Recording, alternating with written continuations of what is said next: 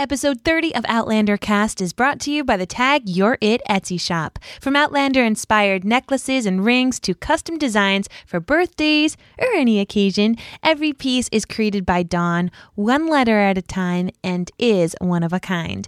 Please take the time to visit Dawn at www.tagyourit.biz. That's B-I-Z.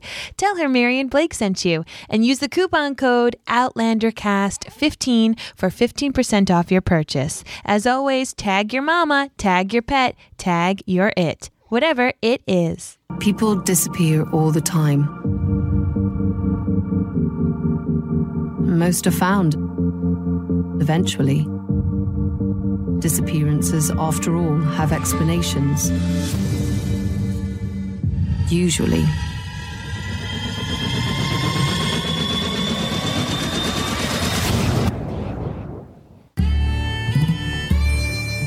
Welcome to Outlander Cast with Mary and Blake. It's a podcast dedicated to the show Outlander on Stars. Sing me a song of a lass that is gone, save of that lass behind. Mary of soul, she sailed on a day over the sea to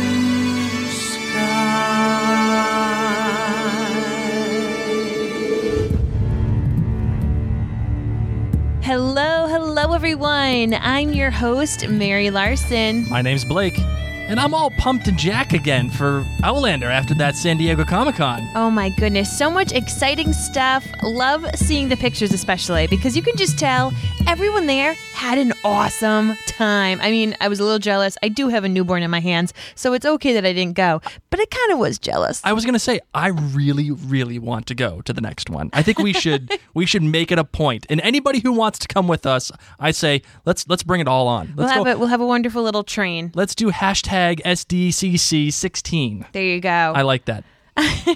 Honestly, we would be there if we didn't have a 6-week-old in my hands right now. And a 2-year-old. Gosh, man. Who's going to watch our kid? Yeah, I don't even know. Nobody wants to watch our kid. Diana Gabaldon would not be able to because she's there. She's there. She can't watch our kid.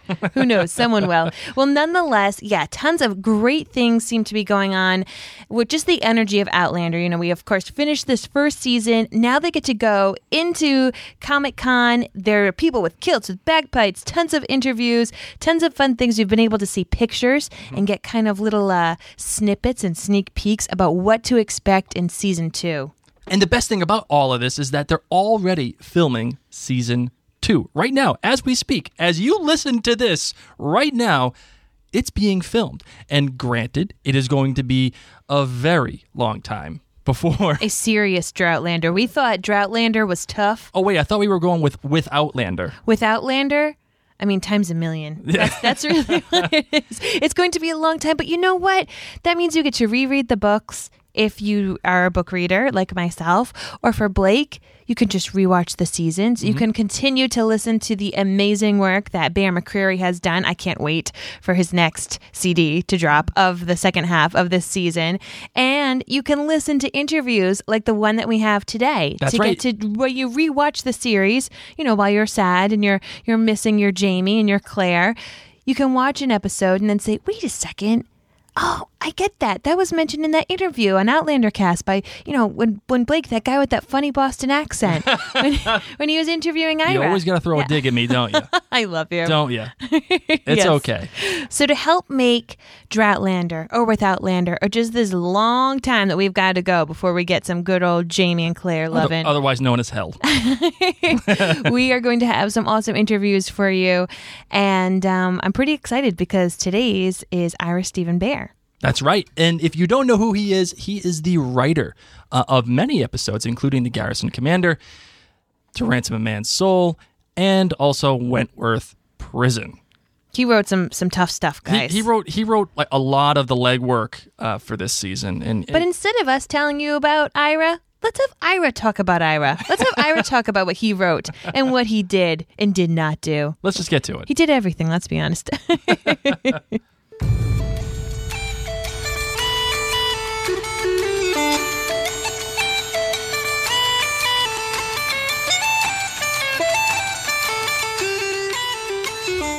Joining us today is Ira Steven Behr, a television producer and screenwriter, most known for his work on Star Trek The Next Generation, but especially on Deep Space Nine, on which he served as showrunner and executive producer. He was also the executive producer and showrunner on Crash and Sci-Fi's Alphas, but we all know him as a writer and executive producer on our favorite television show, Outlander.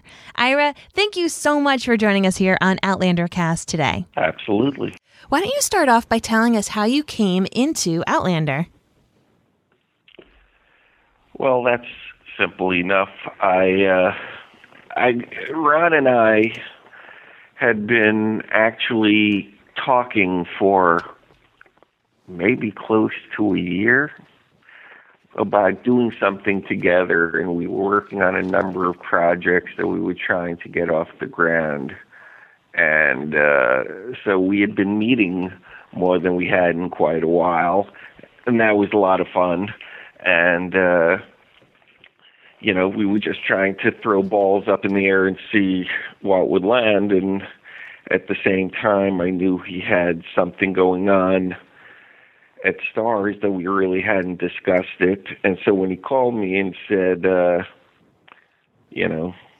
something just happened and, you're one of the first people I'm calling. I want to know if you'd be interested in doing this with me. And all you have to do is read a 700-page book and give me your answer in a week. So it was like, okay. So I was unaware of the whole phenomenon of Outlander, but I sat and I read the book, and I called him back, and I told him it seemed interesting. I had no idea at the time whether or not I could write this material, something from the 1700s in Scotland, something that all the writers turned out to share, that same kind of, can we actually do this? And I said yes, and next thing I knew, we hit the ground running. And that seems like about 5 years ago, and but it's not. But it's at least over 2 years ago, and so far we have 16 episodes of television to show for it. In addition to being a writer, you're actually an executive producer on the show. So Right. To an average fan, what is that, and what is that like? What is your day like on a set of Outlander? Well, that's kind of two questions. The executive producer credit can mean a lot of different things. Mainly, it's often given as a kind of bone to writers in lieu of money, or because they have climbed the ladder. So it can be a kind of meaningless title. I've been a showrunner, obviously, for a number of years. So, it depends. When Ron's not in the room, I kind of run the writer's room. And on the set, I do what everyone does, which is basically I'm here for a block of episodes, since we shoot, unlike in the States, where you shoot one episode at a time. Here, they shoot 2 episodes at a time. In this case, for the start of season 2, we're shooting 3 episodes at a time. And the job, besides all the pre-production work and casting and meeting with the directors and meeting with all the department heads and all the sidebar meetings and meetings and rewrites, production rewrites. The job, once we go into production, is to be on the set throughout the shoot, be there as kind of, I guess you can say, quality control, but the directors would probably have my balls for breakfast if they heard me say that. But yeah, it's basically just to know the intent of the scenes and know where we are at any given time, since when you're doing multiple episodes at once, it's easy to get lost and what the scene was before and what the next scene is after. And just to be on the set and be there to answer questions and to make sure that the ship stays on course. Given your history with Ron, it sounds like you're kind of his consigliere. Like he goes to you with the issues that he has troubles with. Is that true? I would say that I've used that term myself many times. Oh, smart men think alike. I'll say that. Yeah. So yes, there's a lot, and we have an amazing shorthand. I think at times maybe too much so for some of the other writers. I know that there are times I have his ear in a way that the other writers sometimes feel like they do not. So it's a fine line you have to walk, but I'm there to be as honest as I can, and not be shy about stating my opinions, but at the same time, I get it. I'm there to be a supportive, piece of the puzzle, and that's what I do. So, that's how last season, when I was originally going to write as my first script episode 3, and episode 6 was broken by the staff, and I could tell that, and Ron could tell that there were some issues about the confidence in that script, and I just went to Ron. I said, look, if you want me to do it, I'll switch episodes, and I'll do 6. And he said, yes, thank you. I know you'll do it, and you'll we'll get a great script out of it. So it's that kind of stuff, Well, so episode 6 being the Garrison Commander, you have credit on that. You have credit on Wentworth Prison. Obviously, you have credit on the finale to Ransom of Man's Soul. It seems like you've pretty much cornered the market on Blackjack Randall. Was this by design? It certainly wasn't by design. Like I said, I didn't come in to the show.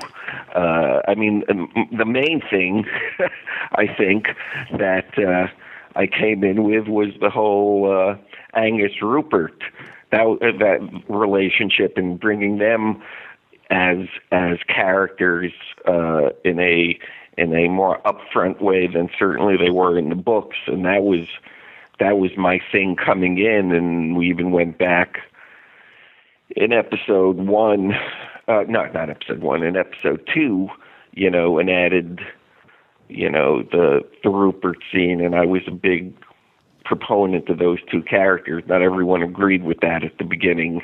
Which scene are you referring to? The scene where Rupert is following her, and he says, "I'm the eyes and ears of." Yeah, that's a scene that I wrote a couple of scenes. Some of them, obviously, since we were trying to shoehorn them in what were basically completed scripts, were difficult, and some of them never. There was a funny scene with Angus and Murtaugh at one of the dinners at Leoc that I wrote and got into the script, but we had to pull it out because we didn't have time. So the Rupert thing survived. But, that was my thing. I wasn't thinking about Blackjack at all until I got into the Garrison Commander. And then knowing that there wasn't much there from the book, there was a very small section of the book and not very detailed except for the punch, it gave me a chance, as Ron said at the beginning, to write basically a one-act play, and that's when I really got into the character and, started to come up with all these little pieces that interested me. There was a lot more with the general and the other soldiers in my script that had to be cut for time, but it was the small details, the pouring the wine out of the window, the line, the truth bears a weight that no lie can counterfeit. I mean, there were things that I just discovered along the way that made it these little things that started to fascinate me, and I realized just what a complicated. I never really thought about Blackjack much, or that he was a complicated character, except that he had a wicked dark side to him, but that wasn't all that interesting at first for me. But then as I went through it, and yes, then I became Blackjack, and on other episodes I would be brought in to punch up the Blackjack scenes, and then obviously writing 15, and then Ron got stuck and asked me to jump on to 16 and write all those scenes with Blackjack. So suddenly I'm the Blackjack guy, and I read about how wonderful Tobias is, and I go, interesting. So getting back to the episodes 15 and 16, I read somewhere, I forget where, but Diana Gabaldon provided you and Ron some notes on how to handle Wentworth, apparently. With that said, what kind of research did you do, and how did you get into that mental place to write such a controversial television episode? In other words, what was it like trying to break that story with Ron? Like, I know you said he brought you on to 15. What was that whole process like? In 16, I'm sorry. Yeah. Well, here's the thing, which I don't know if it makes for good, stories or not, but actually I wrote Wentworth Prison in something like 6 days. I just kind of zipped through it, and when I talked to Ron and I said, hey, you want to read 15? And he goes, what are you talking about? I said, well, I'm done. And he goes, you're done? That was fast. I said, yeah, I mean, it was, I wasn't doing anything else at the time. It was quiet in the office, so I just,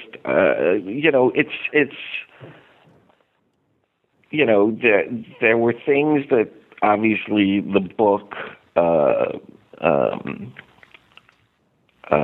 helped with, but again, there were things from the show itself. Now that we had a history with Blackjack, that whole 6 about talking about, how he had made this masterpiece with Jamie, and that connection, his obsession with Jamie,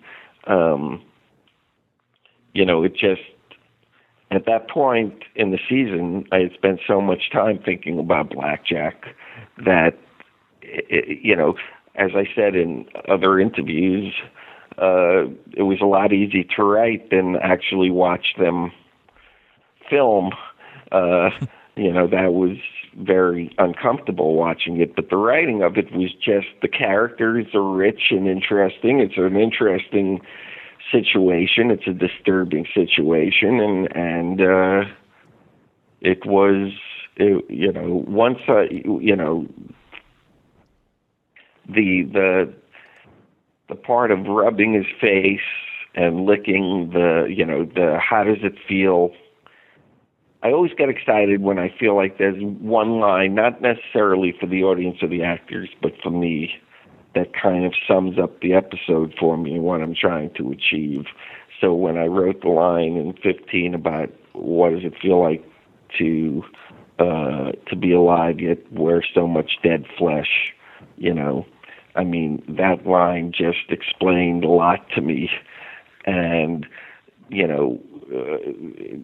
that obsession, yes, there's the sexual aspect of it, but the sexual aspect was not as interesting to me because I knew that was going to happen and it was there and people were going to talk about it and blah, blah, blah. But it was getting to there. That's why adding the situation about Blackjack coming to give him an honorable death, that seemed like an important thing to keep Blackjack from being just a a cliched, crazed horror type of villain. I mean, he did have this code of honor that he cared so much about Jamie that the mere thought of him hanging was such a death that was unworthy of him, and he really wanted to give him a worthy death, and if not for the cattle stampede, Ron and I talked it over, and it was like, yeah, without a doubt, he would have killed him. He would have honored his part of the bargain and killed him, because there was no way he could save him at that point. Not that he necessarily even wanted to save him, but so it was, I look back on it, and it's like any script. You get into his zone. You have 0 pages when you go in there. All you have is a blank screen or a blank pad of paper or whatever. And 6 days, 8 days, 10 days, 12 days later, there's 50, 60 pages. And every time I do it, and I've done it a lot, I look back and go, how the fuck did that happen? Where was I when that was going on? Well, it's all a blur. Magic of the process. Well, some people have said that the show went too far with how graphic those scenes were in the last 2 episodes. So what would your response be to that claim? My response is everyone is allowed to have their opinion. The one thing that I find that always leaves me with a kind of quizzical feeling is that, I collect books. I read a lot, all different types of books, lots of fiction. I see a lot of movies. I am a compulsive movie watcher. I watch movies from all times, from the 20s to the 2000s. I watch American films, French films, German films, Italian films, films from all over. And I never judge a movie by, whether I find the contents disturbing or whether I agree with things that people do. It seems like a very simplified way to go about viewing something or reading something. Yes, it's entertainment, and it takes you out of yourself, and it's all that stuff we could talk about for hours about the experience of creation and viewing, and no time for that here. But the idea that there's images that are disturbing, things I don't like, things that make me uncomfortable, that's neither bad nor good. That I never take that into consideration. Is it, is it necessary? Does it work? That's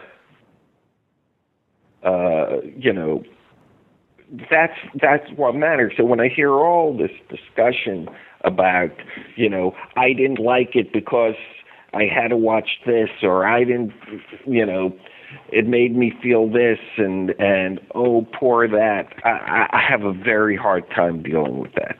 There's a lot of things that go on in life, a lot of them good and a lot of them bad. And execution, when it comes to portraying them, is everything. And I never once felt any sense of discomfort that we were being gratuitous or that we were taking advantage of the situation.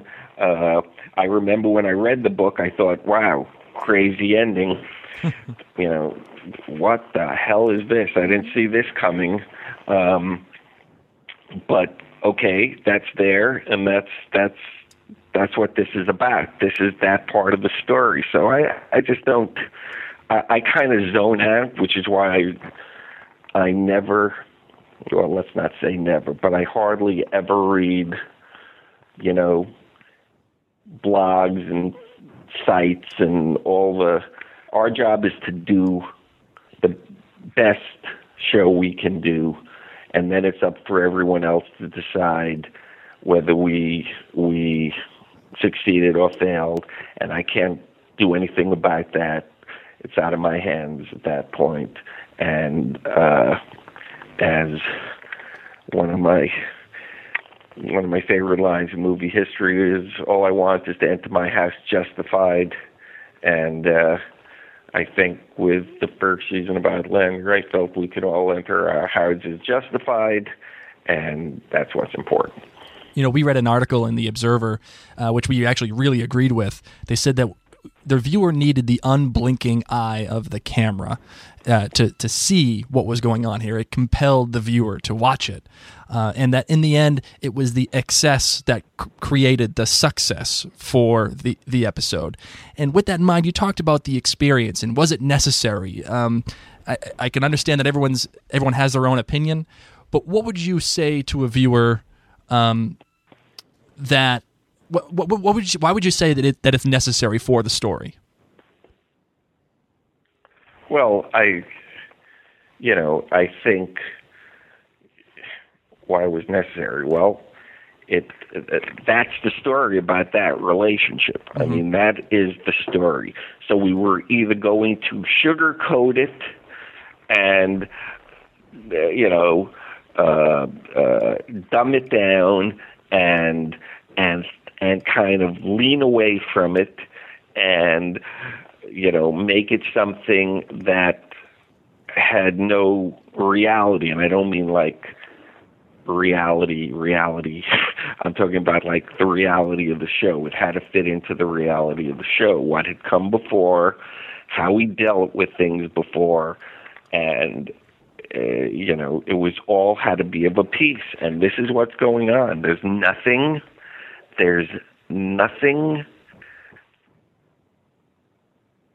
worth turning away from or lowering the eyes in a situation this ugly. It's like, yes, if the audience doesn't want to look at it, that's fine. They can turn away, they can lower their eyes, they can change the channel. But we have to look. We as the creators, we have to look at it. We have to present it. If this was and I know it's, people keep talking about rape when obviously this doesn't quite fit into what people usually think about rape, which is a whole other discussion, which I don't feel like getting into. But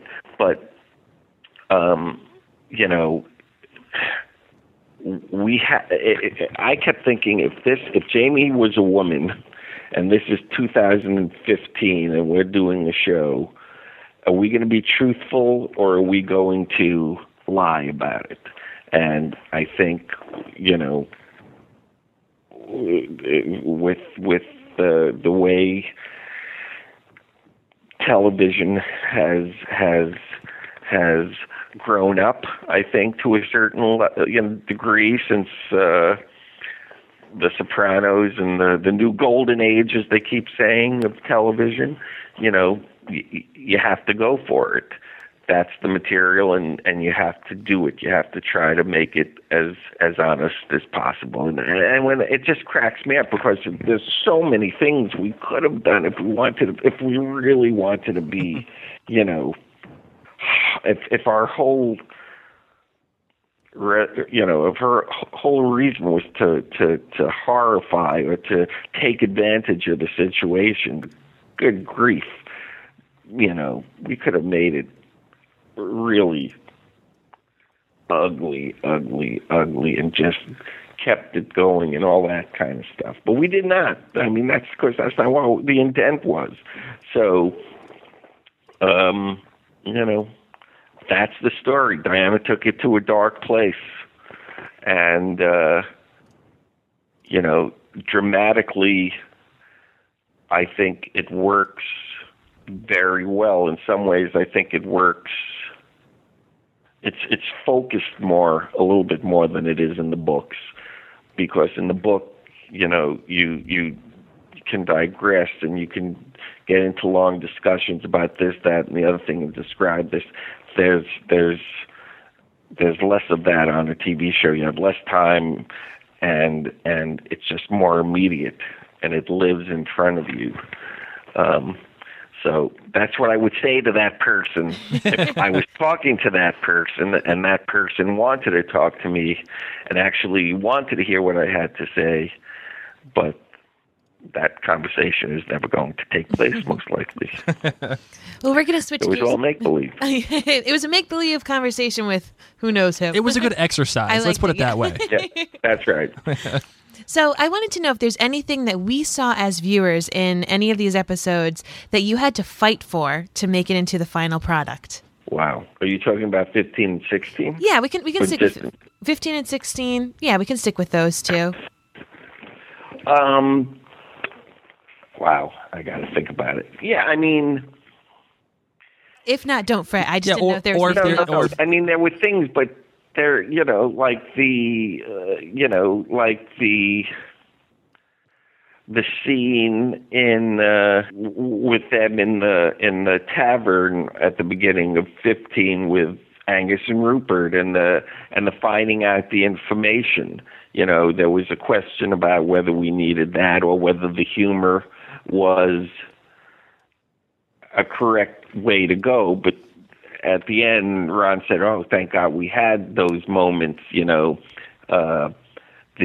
ending when they're saying goodbye on the beach and the kind of strange goodbye with Rupert and Angus and Murtaugh, and to me the most poignant moment in the whole show, believe it or not, is them sailing away in that rowboat and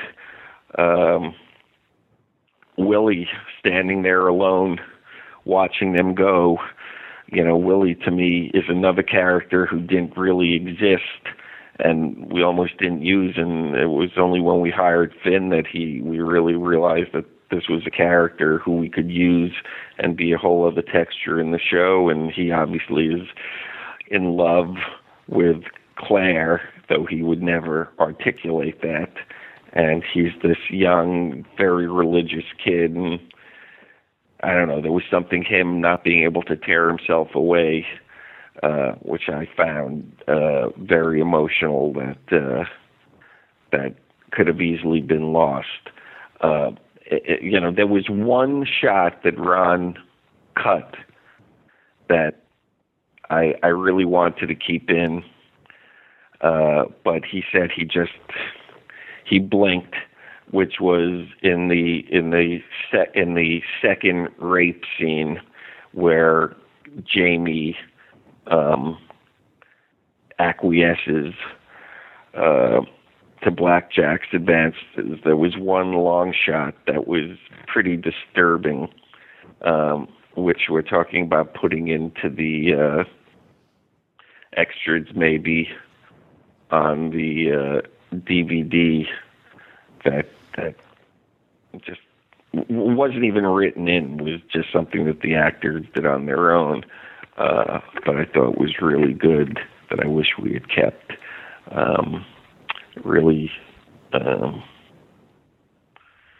Really uncomfortable. Can you talk about it, or you want to leave that? It's only a shot. It's a shot, and to describe it would be to lessen the impact. So we'll leave it to that. Let's hope they put it in. I wish we could actually cut it into the show itself, but I doubt we can do that now, even for the DVD. But anyway, I have to say, I had a really good experience season 1 of Outlander. I mean, yes, there were things about some of the scripts. 10 by the pricking of my thumb was, had a lot of, it was covering so much ground. And, I think we needed a little more time to shoot some of the stuff that left me frustrated. But that's such a rare occasion. And even that show had Simon Callow as Sandringham, which I had such a good time writing. And I got to actually write my first kind of like sword fight, which was great because I didn't want it to be a sword fight. I wanted it to be a brawl. And I really was happy the way that turned out. So I just, I had a really good time. And I know it doesn't, because everything's about 15 and 16.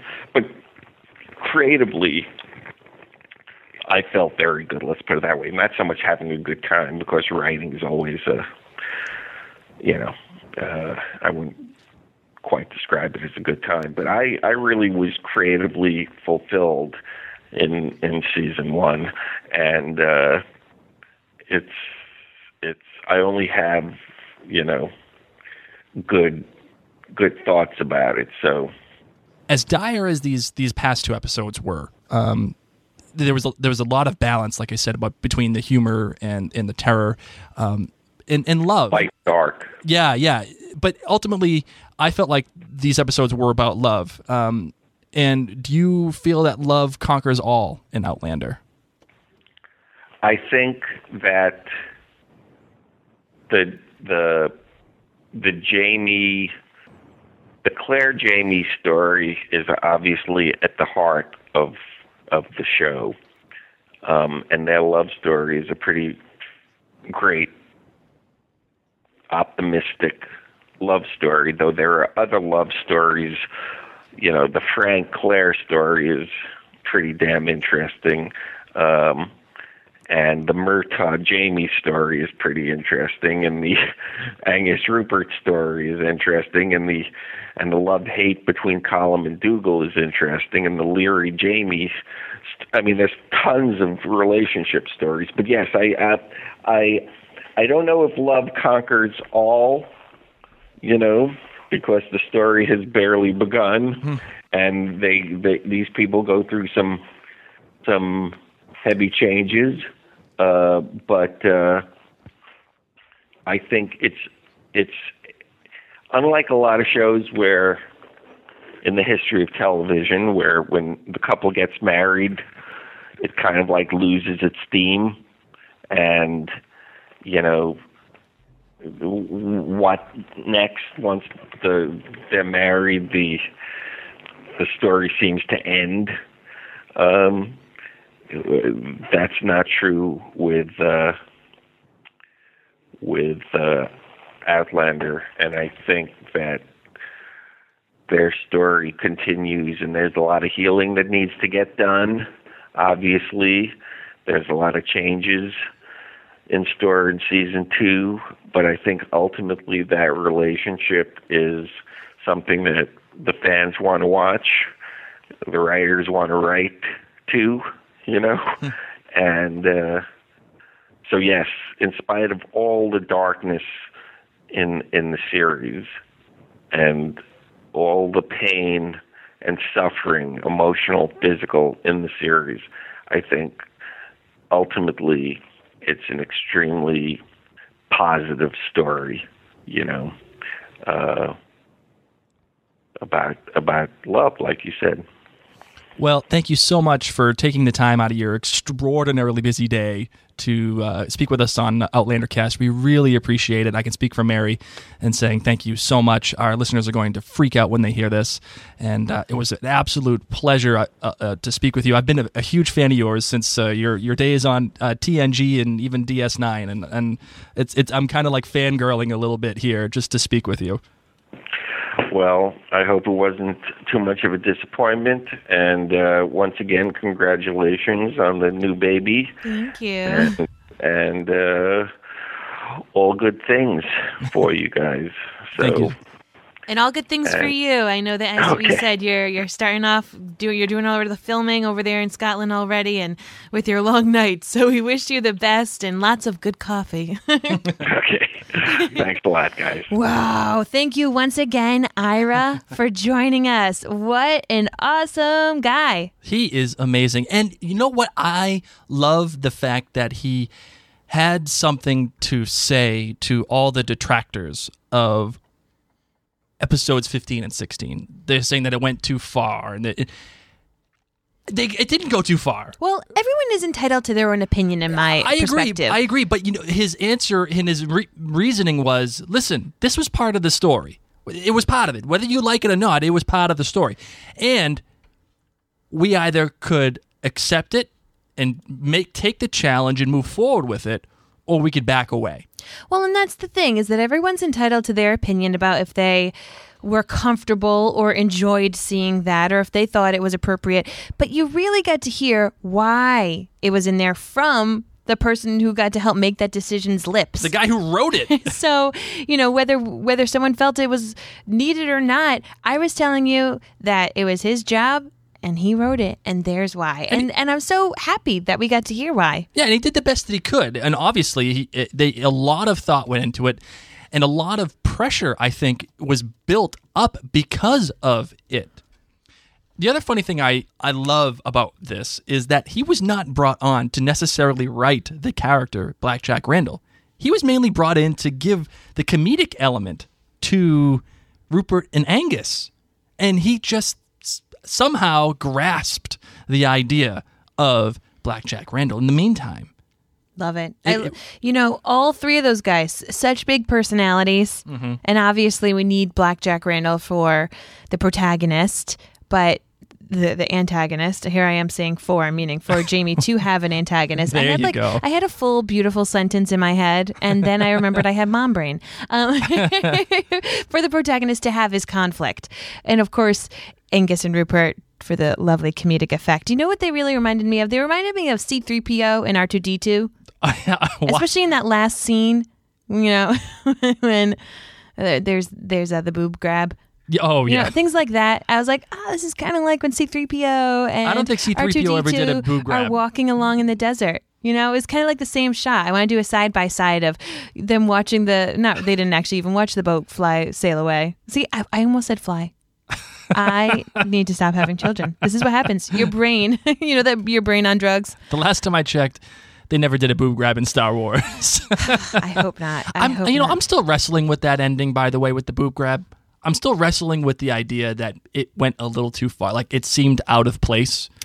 Well, I think just because, as I said before, sexual assault had just happened earlier in that episode. Yeah. So then for something like that, inappropriate. But Ira even said that they needed to have a little comedic, some lightheartedness. Yeah. And I sure do just love that shot of that boat sailing away. I know. And if you haven't got a chance to listen to our final episode for To Ransom a Man's Soul, we actually closed out our podcast episode with the entirety of the finale, like the last scene of To Ransom a Man's Soul. So please go back and listen to that. We have the whole scene with Jamie and Claire and the pregnancy and the beautiful Behr McCreary music.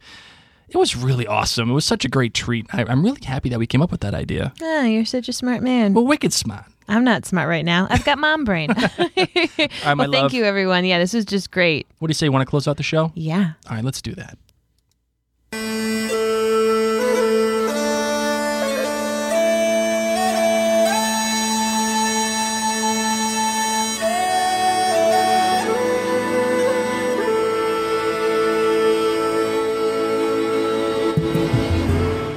As a reminder, Outlander Cast is brought to you by the Tag You're It Etsy shop. From Outlander-inspired necklaces and rings to custom designs for birthdays or any occasion, every piece is created by Dawn, one letter at a time, and is one of a kind. And I want to let you guys know that Dawn made me an awesome necklace. It has my son's name, Reese, with a very unique spelling, R-H-Y-S, which I guess isn't unique to those who might be in Europe, but it's not really common around here. So it says Reese, and then another name, which is Felicity. So it's my two kids' names. So it is beautiful. Dawn made it with her hands, and it's custom, and I love it because now I have my kids right near my heart always. So please take the time to visit Dawn at www.tagyourit.biz. That's B-I-Z. Tell her Mary and Blake sent you, and use the coupon code OutlanderCast15 for 15% off your purchase. As always, tag your mama, tag your pet, tag your it, whatever it is. Guys, if you love Outlander Cast and you need more of Mary and Blake, you can always find us at outlandercast.com. There you will be able to find the Mary and Blake store, my ebook on how to get your friends and loved ones to watch Outlander with you, and then also you'll find this little Support Us tab, and you can click on the Patreon page and become a patron of Outlander Cast, whether it's $1, $2, $125 billion. We will be glad to accept any contribution that you be able to make. And if you want to stay in touch with us during Dratlander with Outlander, or hell, as Blake likes to call it, you can reach out to us. We are on Facebook, Twitter, Instagram, and sometimes Tumblr, but I'm not really good at Tumblr. I don't understand GIFs, guys. I'm sorry. I'm trying. Anyway, our handles on all social media platforms are the same. It's Outlander Cast, just one word. Oh, another thing, too, is that all of our episodes now are on YouTube. Every single one of them, not only just for Outlander Cast, but for all of our Tall Mom Media projects, like our Parent Cast and the Living Reminders, and everything that we do is on YouTube now. So please go to YouTube and search Tall Mom Media, and you will find every single episode that we do. And not to mention this, Mary and I are going on a big trip. We are going on a huge trip to the podcast movement in Fort Worth, Texas. So if any of you are in Fort Worth, Texas, please send us an email. We'd love to get together and have a drink, meet up, say hi, hang out, kibitz, and go through hell together. What do you think? Oh my gosh. And you can meet Felicity because she's coming along for the ride. Well, thank you all so incredibly much for tuning in, and thank you once again to Ira. We had a great time interviewing him. As always, my friends, I'm Mary. My name's Blake. And you've been listening to Outlander Cast.